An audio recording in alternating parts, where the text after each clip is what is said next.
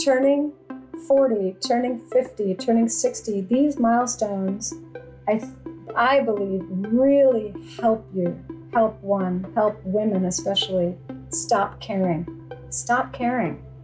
We make too many decisions based on what we think we're supposed to do. The job we think we're supposed to have, where we're supposed to live, the guy we're supposed to date, our careers. And then everybody has a nervous breakdown in their 40s and jettisons half of that stuff because they realize they weren't doing it for themselves. They were doing it for other people. And then we kind of recalibrate and the dust settles in your 50s and 60s, and then you can sort of reassess what was working, what was not working. It goes back to bravery and giving yourself permission to not care what people think. Every business, whether or not they realize it, is an idea business. The people at Grey have a long history of creating famously effective ideas. And so, with Grey Matter, we explore the ideas shaping our world. We ask creative minds from all corners of life how they came up with their best ideas. And that's what matters for Grey Matter. On this episode of Grey Matter, we'll hear how the pain of divorce led to a humorous and racy first novel, and we'll learn how the writing process can evolve from your first book to your second. Hi there, I'm John Petrolis, Worldwide Chief Creative Officer at Grey, and this week we're talking about the idea behind the novel Nookie Town. We'll speak with the author V.C. Chickering to find out what inspires her and ask her to share her secrets to success. Our interviewer is Grey Global Planning Director Holly Williams, who spoke to Tori, as her friends call her, on a Microsoft Teams call while at home during quarantine. They chat about what it took for her to get her first novel published and the help she had along the way. VC's essays have appeared in the Washington Post, Cosmo, and Bust magazines. She's written for Comedy Central, MTV, PBS, Lifetime, Discovery, and Oxygen On Air, and was named the Irma Bombeck Humor Writer of the Month for July 2019. A quick warning. This episode discusses some adult themes, acknowledges sex, and might not be suitable for young listeners. You might want to skip this one if you're listening with kids. This is VC Chickering. I was myself in my 40s getting divorced. And when one gets divorced after being married, your world just completely crumbles. And it's such a horrendous, first of all, it's a part-time job. It's such a it's not only is it soul-sucking, but it's a time suck. So you've got this part-time job and your soul is leaking out of your body, and it's so depressing and so heartbreaking, and it's embarrassing. There are all these things that you don't think are going to crop up as a result of going through the divorce process. You finally get through it. And there are the checklist is so long, you don't think you'll ever get through all the stuff you have to do. The admin, and then you finally come to the end, and then you finally start rebuilding your life. And you decide what that new life is going to be, because now you're the architect of this new normal. And so I finally got to that place where I was figuring out the rhythm of what this new normal was going to be, as so many people have to do, as 52% of people have to do once they get through divorce. And what I discovered was that I was distractedly horny, like all the time, like to this insane, this almost carnal desire for connection. And I thought I was crazy, and of course the only one. And then you start to make friends with other divorcees. You meet them and, you reach out. There might be a Facebook group in your town. Maybe you go to I took a course for women going through separation, divorce. There are things you can do. Women find each other, women find community. So what I discover is that they're also feeling the same way. And then we start to share stories. Now, their stories are far and away wilder and racier than my stories. And I'm just listening and listening and listening. And it's hilarious, the stories that they are sharing with me about, jumping the UPS guy for a quickie as he delivers something. And, you know, I mean, every cliche you can think of the pool boy and, you know, putting a movie on for their little kids. You watch this movie, mommy will be right back in 90 minutes. And then letting somebody in the window and then pushing them out the window again before the movie's over. And, you know, so women do insane things. This something takes over that says, I need to connect again, and I need to feel desired, and I need to feel wanted. So I'm having that experience. I'm not nearly as adventurous as my new girlfriends, and I cannot compete with the stories I'm hearing, but I'm definitely appreciating what they're going through. So then I would have catch up, you know, dinner, coffee, lunch with my still married friends, which is also what women do. And so we get into the circle and everybody goes around, let's catch up. How's everybody doing? And this one talks about her husband's knee surgery. And the next one talks about the lacrosse tournament. And this one talks about redoing the basement. And we all kind of go around. It's all very sort of to be expected. And then it gets to me. And I would say, I'm doing great. I'm finally through the admin of divorce. I'm feeling better. I've gained some weight back. I'm not crying 50 times a day. Life is good. I'm figuring it out. The only downside is that I'm unbelievably horny all day long, and I don't know what to do about it. And some woman would say, oh my gosh, you should have sex with Steve. This would be great. And then everybody laughs. And then someone else would say, oh gosh, wouldn't that be wonderful? Could you take Mark like every other Wednesday? And then someone else would say, oh gosh, Tom would absolutely, can I get Tom in there? So then I, would make the joke. I'd say, sure, I'll take Mark every other Wednesday and Tom, the first Tuesday of the month. And so everybody would giggle and laugh, ha, ha, ha, ha, ha. And then we would move on to the next order of business. This setup, I call it now the setup of me saying, I'm just distractedly horny and I don't know what to do about it. The punchline came back at me time and time and time again from all these different women. So many different women would say that. You should take, because I would say, the caveat is I don't want to be dating. I don't want another husband. I don't even want to get out there right now. I don't want to have to deal with where you're from, how many brothers and sisters do you have? I don't want to deal with STDs, and like trying to ascertain, does this guy have, I don't want somebody in my home with a child, that I don't know that I just met. Like there are all these reasons to not really want to start dating right away necessarily.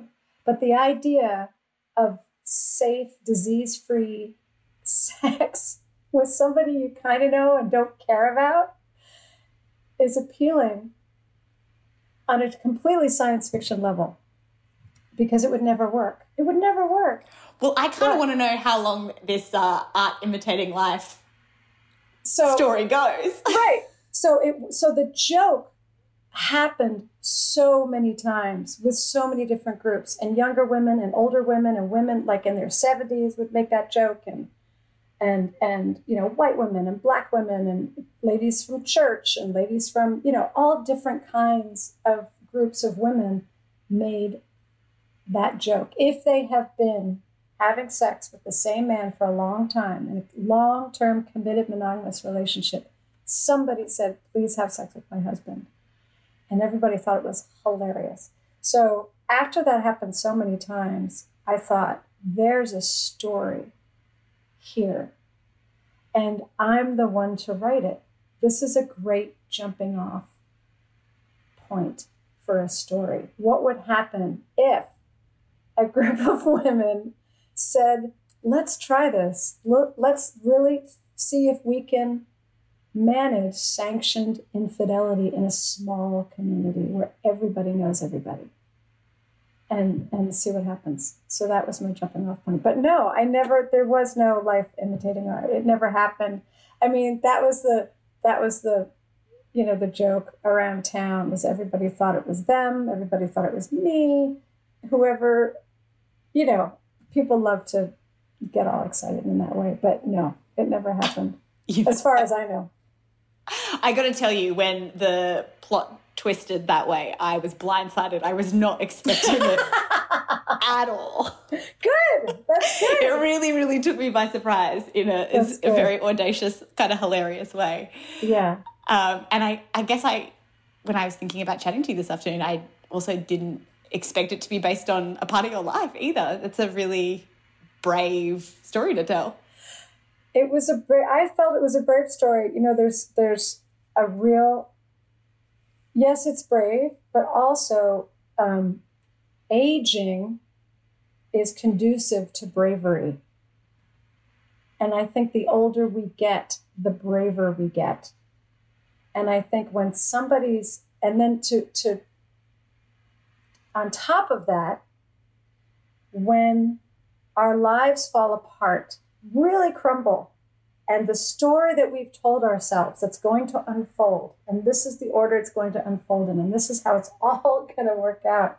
And when that is ripped asunder, I think there's this kind of freedom of, well, anything could happen now. Really, because anything could happen now. Totally. So, you know, I think about like La Femme Nikita. Like, I could become a hit woman. You know, I could work for the CIA. Like, I can do anything now, because the notion of, you know, living together in matrimony is gone. So I can rewrite the script, and anything can happen. So that included for me writing the book I wanted to write, which I thought would be audacious and funny and compelling and really resonate with a lot of people. It was very raw and very real. Like, that was the kind of overwhelming sense that I had reading it. It was, I really enjoyed the last 3 days, I gotta say. I'm so glad. So talk me a little bit through how the idea came to fruition. I mean, obviously sort of your personal experience, what you were living through, the jokes that people were making around you. How did you go from making those observations to deciding that it was going to be a story? What was that process like? So I've been a writer for many, many years, and I had written so many different kinds of things. I've written screenplays and personal essays and short stories. I've had a newspaper column. I've written songs. I have a band. I front a band, and I continue to write songs. I'm a lyricist as well. And so one of the things I had not yet written was a novel. So the confluence of this joke being repeated back to me and my son becoming old enough to go to summer camp. So he was going to be occupied every day from 8:30 to 3 p.m. And I was getting a master's, so I didn't have any classes for the summer. So I was off. So now, what am I going to do all day? I'm a terrible tennis player. I'm terrible at a lot of things, but I can write. And so I thought, maybe this is my time to tuck into a novel. You know, that's the one mountain I hadn't conquered, was the novel. So I did the NaNoWriMo, which was National Novel Writing Month, where you bang out 1,700 words a day for 30 days in a row. And at the end of 1 month, you've completed a 50,000-word rough draft of your novel.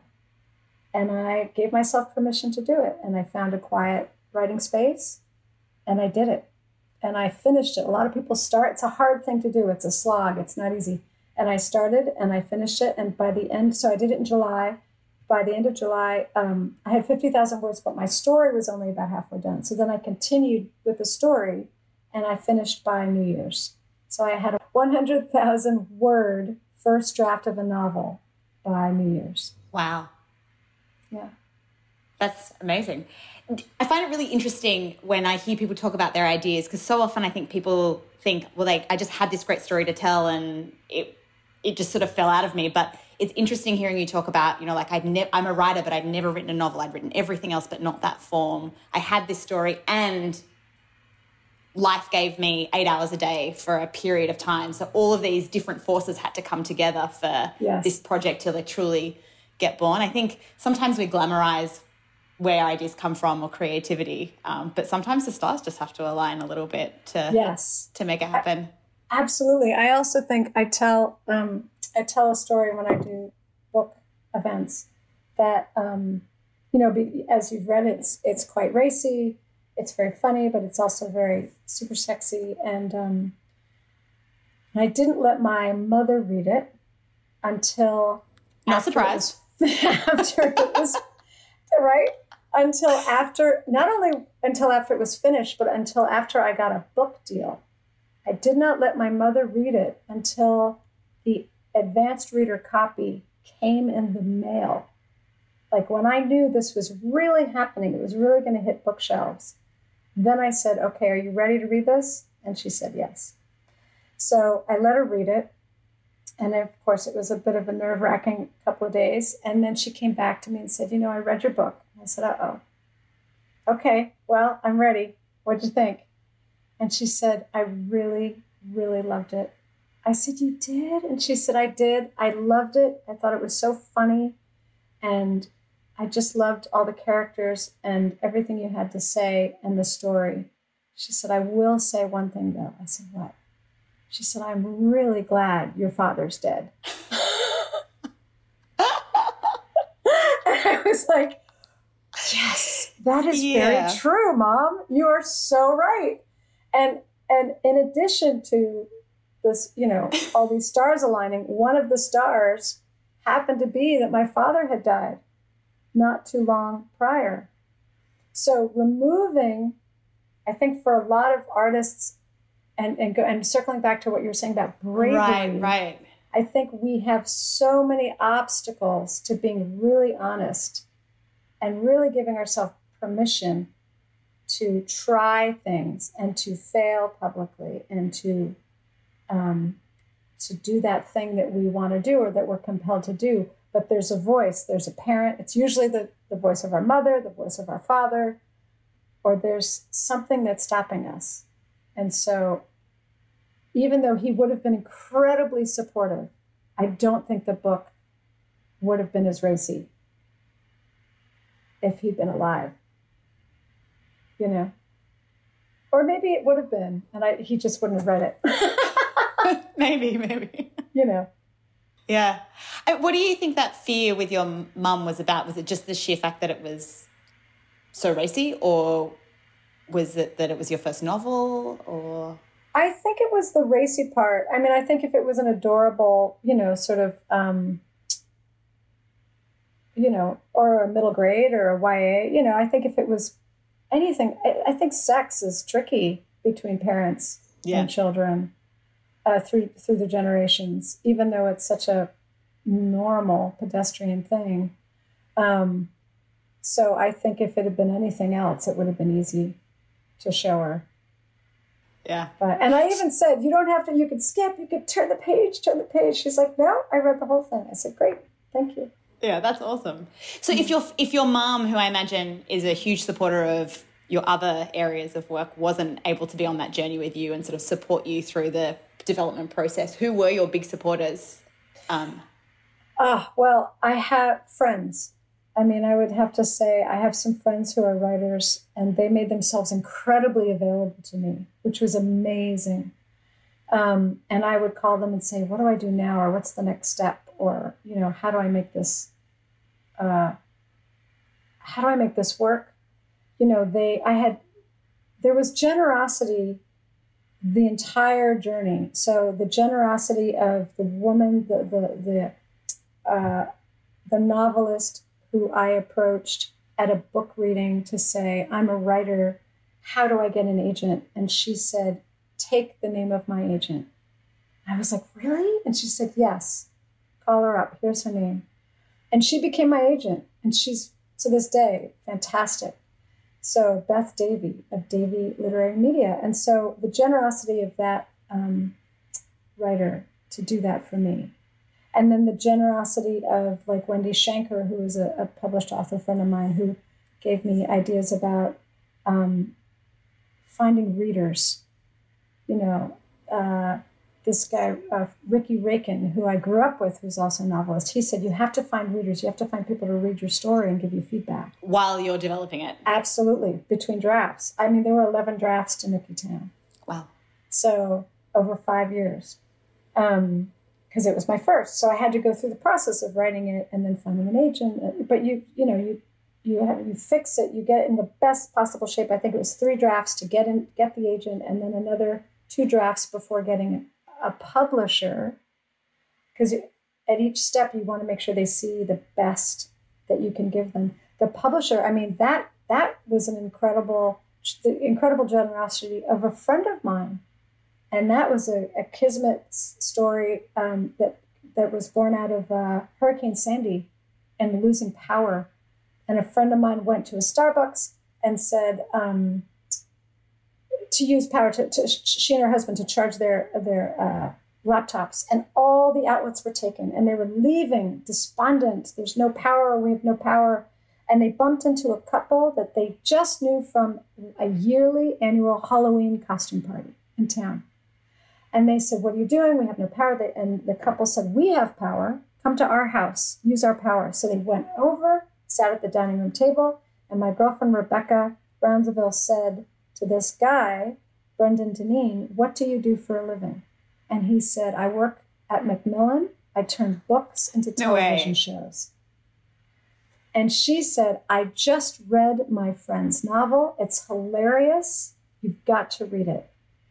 So then he tracked me down at the Halloween costume party a week later in costume and said, I've heard about your novel. I'd love to read it. Oh, you're kidding. Talk about timing. Yeah. How about that? But if my girlfriend, Rebecca, hadn't exhibited the generosity to say, my girlfriend, I just was a reader for my friend's novel, and it's really worth checking out. You would love it. I mean, she didn't have to say that, and she did. So she really got the whole ball rolling. And so many times I feel that people don't go that little extra. I mean, it's so easy to pick up the phone or to mention to a friend of a friend or a roommate, to reach out to a college roommate and say, I have this friend, they've got a screenplay, or I've got a friend. And so that was done for me. It's also really easy to do when the idea is awesome. Thank you. Thank you. I mean, yes, of course. It's a lot easier when you like it. And I think she really loved it. So yeah. She dug it. That's really nice hearing how the idea was sort of propelled along the way by other people who saw the potential in the idea and, wanted to support you as well. Yes. And I think most artists are probably so ready to shut it down. Like, I think a lot of artists are like, well, what do you think? I can quit anytime. I can cancel it. I can shut it down. I can put away my paints or, whatever they're doing. And to have people say, no, keep going. It's so valuable. Just my friends, Betsy and Bill, who were constantly saying whenever they saw me, how's the writing going? How's the writing going? Just asking that question can really boost and bolster a writer. Or how's the painting going? Or the choreographing, or whatever it is that they're doing. Just to do that.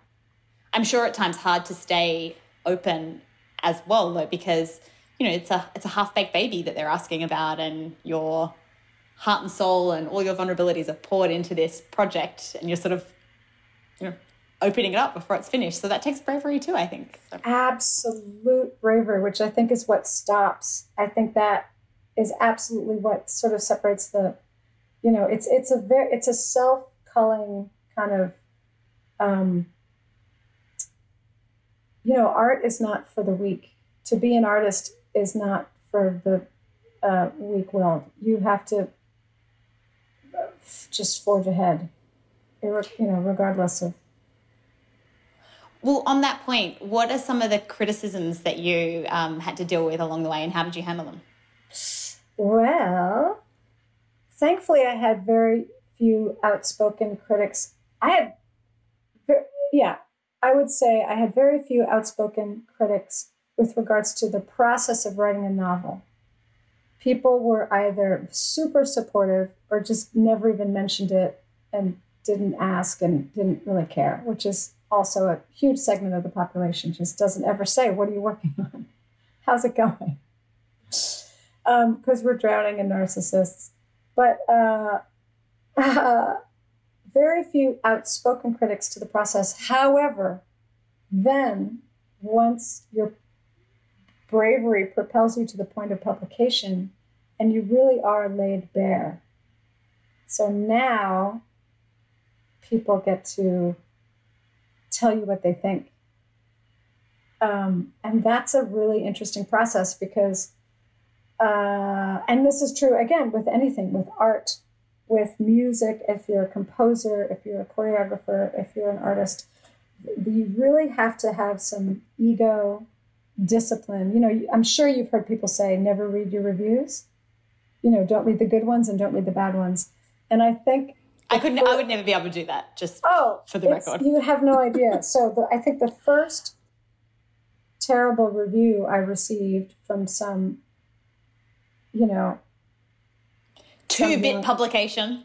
Well, it wasn't even a publication. It's like everyone's a critic now. So you can be a 23-year-old who loves to read books and go on to YouTube. You can shoot a little movie of yourself trashing somebody's book because it really is not the audience. It's not, everybody is not the audience for Nookie Town, as you can imagine. Yeah. Right? So so to have that happen, to have people not like it or not like to talk about sex or think about sex if they have a prickly relationship to sex, or if they have a prickly relationship to monogamy, or if they've had a terrible experience with infidelity. Right. Or if they've just never been married or to somebody for a long time, or if they don't have friends who've been married to the same person for a long time. It can be hard to understand or to really get into this world that I create with the story of these girlfriends, these two sets of girlfriends, you know, the long time marrieds and the recently horny divorcees. So when that happens and there's negative feedback, the onus is on the creator to not listen and to keep the gates open and to keep the channel open and just to plow onward, you know, tip your hat and keep going, keep moving. And it's a real discipline to not read the good and not read the bad because your ego is dying for it. But, you know, you just got to keep working, you know, get back to work and it's hard, but it's doable. But it takes a discipline. It takes a real discipline to not read that stuff and not let it stop you. Again, it goes back to art is not for the weak. You can't let it stop you. You got to keep going. Right.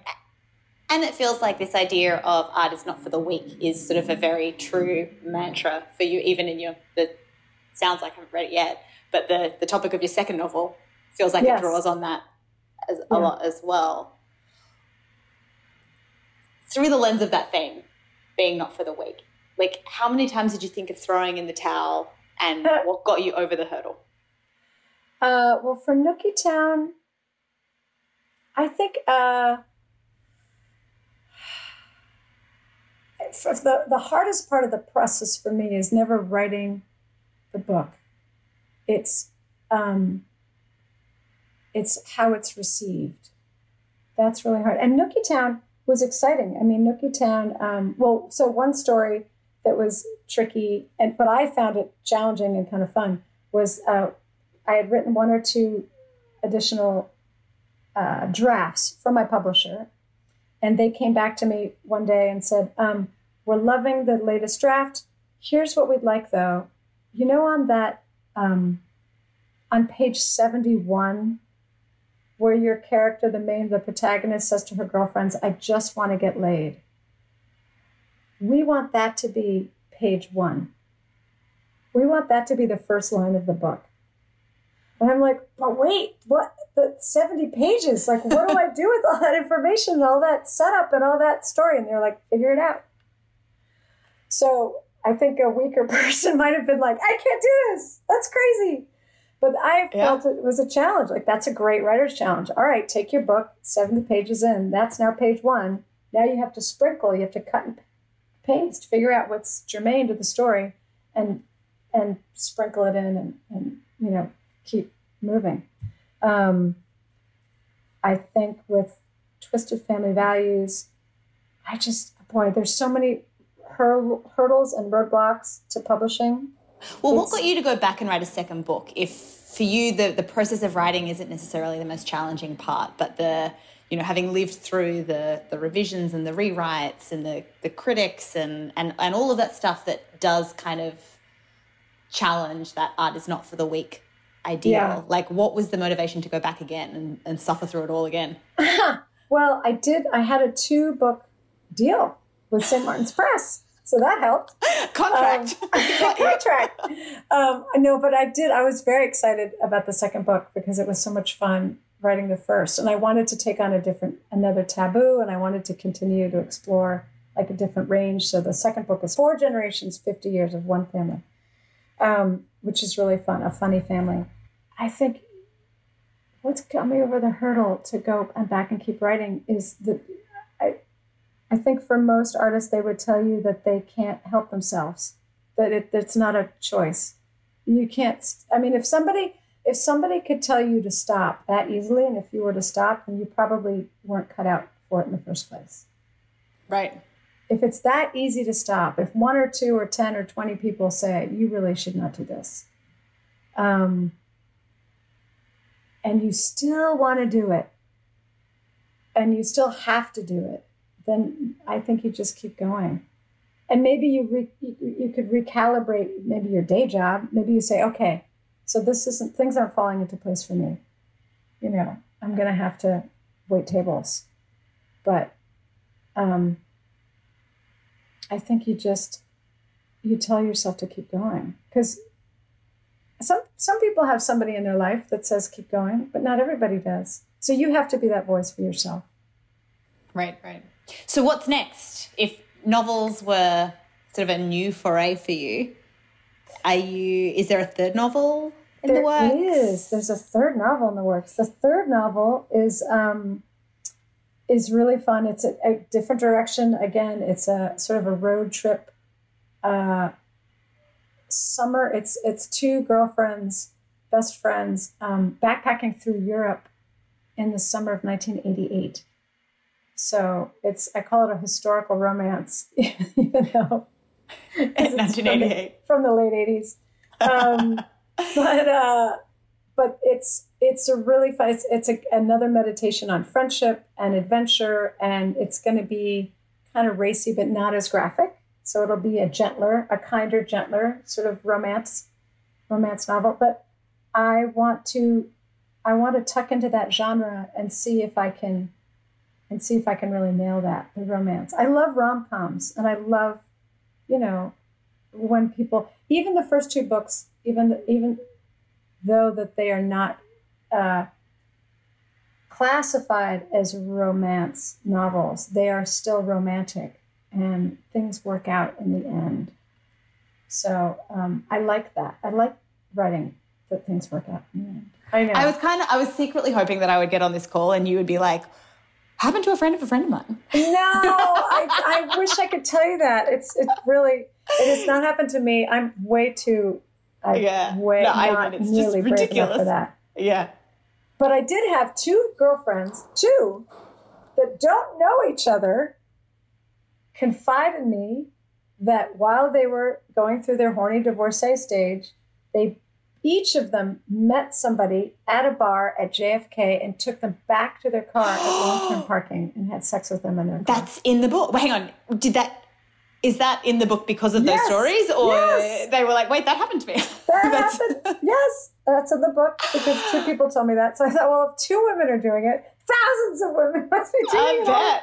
Well, that was the surprising part to me because I was actually thinking this morning, what genre does this fit in? Because it's not really a romance novel because it's funny. Yeah.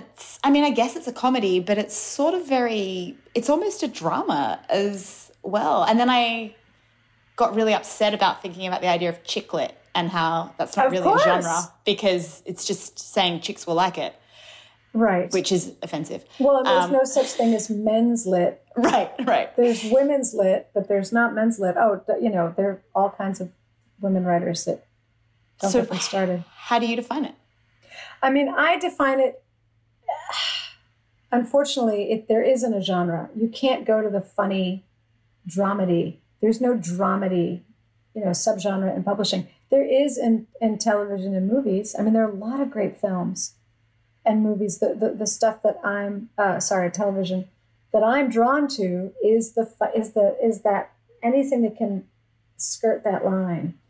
And sort of butts the two up against one another. Yeah. Especially if it's a dark comedy or a black comedy. I mean, holy smokes. Yeah.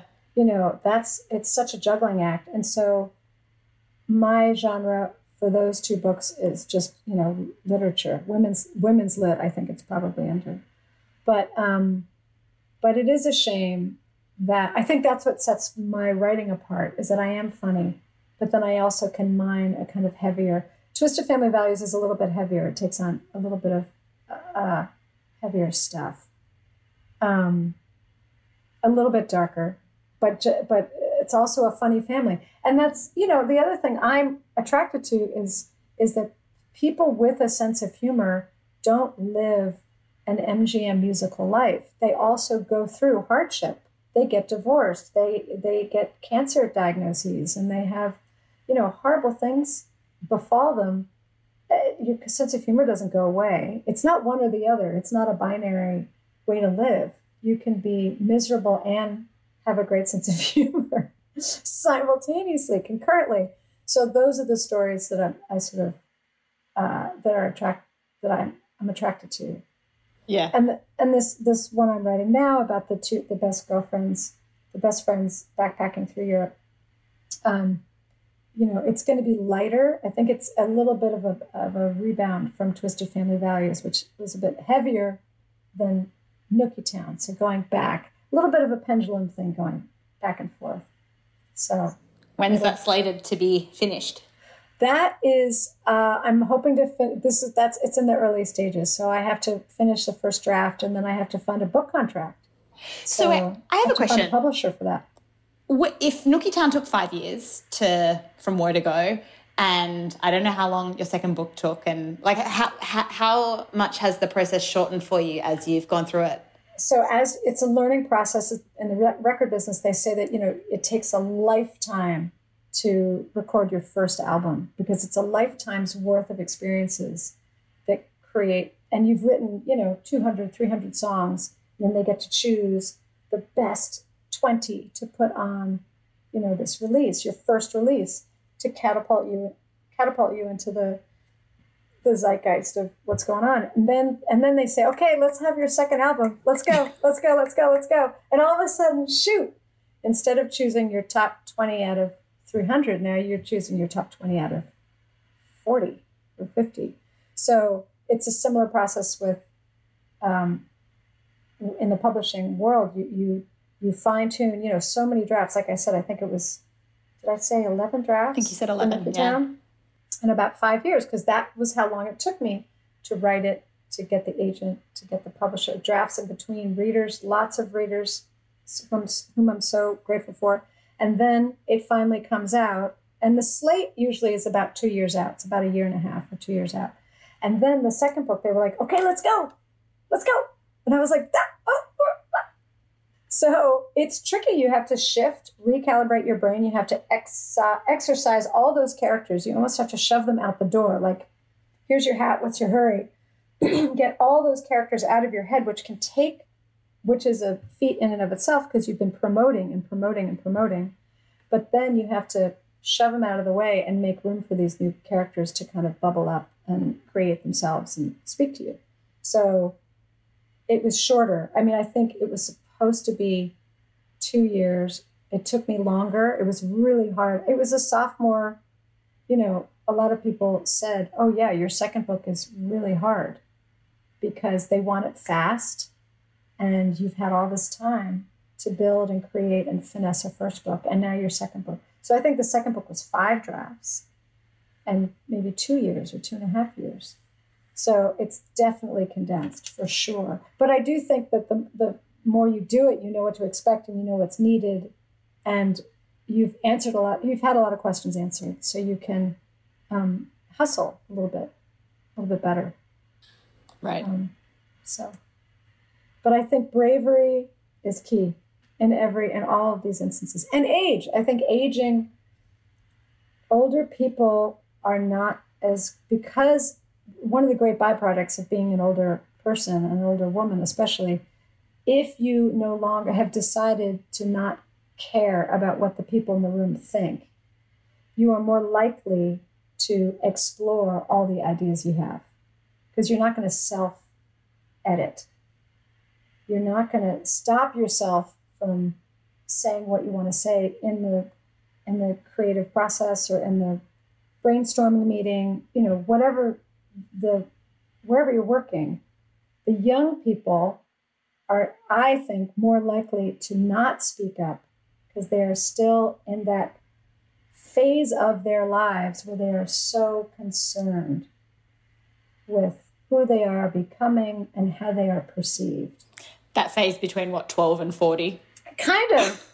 Yeah, basically. I mean, you're right. It starts at 12, but it's not, but think of it as not bleak, because at 40, all of a sudden, I mean, I would think those would be the women and the voices and the idea makers that you want in the room. You want at least a couple of 40-year-olds and a couple of 50-year-old broads in the room, because they're going to say the thing that the 30-year-olds might be too afraid to say, or the 20-year-olds haven't even thought of yet.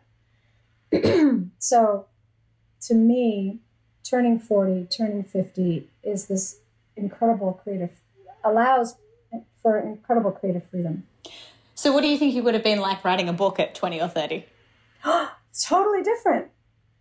Because, you just think, oh, where do I start? And what if it doesn't do this? And what if this person doesn't like it? And, what if my boyfriend doesn't like it? And, I think that we throw up so many roadblocks, and the older we get and the less we care, or the less weight we assign to the outside gaze and the outside lens, it really frees us up. And I would just think that for an idea, any kind of idea manufacturing scenario, it would behoove you to have older people in the room, because you're going to get stuff. You might get the wilder stuff, unpredictable, uncensored, unfiltered. Because what do they care? It's great. Well, when it leads to Nookie Town. I'm so glad you enjoyed it. I really did. And I have a terrible poker face. Part of my job, and I don't know if I should say this in the podcast, but part of my job is looking at creative ideas all the time. And yeah. I remember a creative team once telling me they're like, "Oh, we always look at you because you have a terrible poker face. We can tell whether you love it or hate it immediately." Because I've got no filter. So you should put a piece of. I just turn my camera off. Yes, or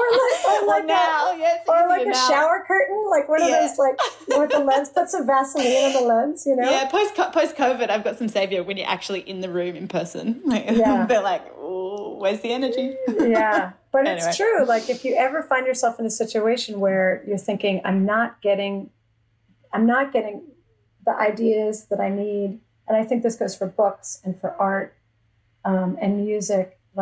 Who's really pushing the envelope? It might be the very, very young, but it also, I think, is the older thinker, because the older thinker is just not censoring themselves the way the in-between ages do. Yeah, no, that's so true. Well, I'm looking forward to turning 40 then. Yes, you should. And you're going to love 50. It's fantastic. It's really great. Because you're just going to be like, I don't care. I'm going to do whatever I want. And everyone else is just going to have to love me anyway. It's great. Thanks, Holly. That was really great. I enjoyed that story. Now, it sounded like you two were having fun. What were your takeaways from chatting with Tori? It was a lot of fun talking to her. Honestly, I don't even know where to start. There's so much to take away from her story. She embraces vulnerability in her storytelling. There's a bravery that comes with it. It was really interesting to hear her talk about life experience and how without her life experience, she probably wouldn't have written the same novel. And even sort of the external things that were happening in her life, how that impacted the way that she wrote and the bravery that she found in her voice. So I really enjoyed chatting with her. Yeah, I could tell. So how can people check out more about VC Chickering? The best way is to head over to her website, vcchickering.com. She's on Twitter and Instagram at VC Chickering on both. And you can head to YouTube to listen to her band, Tori Erstwhile and the Monties. Thanks, Holly. So that does it for us this week. We'd like to give a special thanks to Kelly Tuggle for connecting us to VC Chickering. If you'd like to hear how other creative thinkers, company founders, and technology innovators thought up their ideas, be sure to subscribe to Gray Matter on Apple Podcasts, Spotify, or wherever you listen. Reach out to us with questions and comments on Gray's social channels or our email inbox. It's simply podcasts@gray.com. And lastly, but most importantly, tell a friend. It really helps the show. Thanks for listening to Gray Matter. Gray Matter is hosted by John Petroulis, produced by Joey Scarillo, Danielle Hunt, and John Dillon, mixed by Guy Rosemarin at Gramercy Park Studios. Additional support by Christina Hyde, John Jenkinson, Grace McDougall, Lydia Dizon, and Ryan Cunningham. Gray is a global creative agency whose mission is putting famously effective ideas into the world. Check out more at gray.com.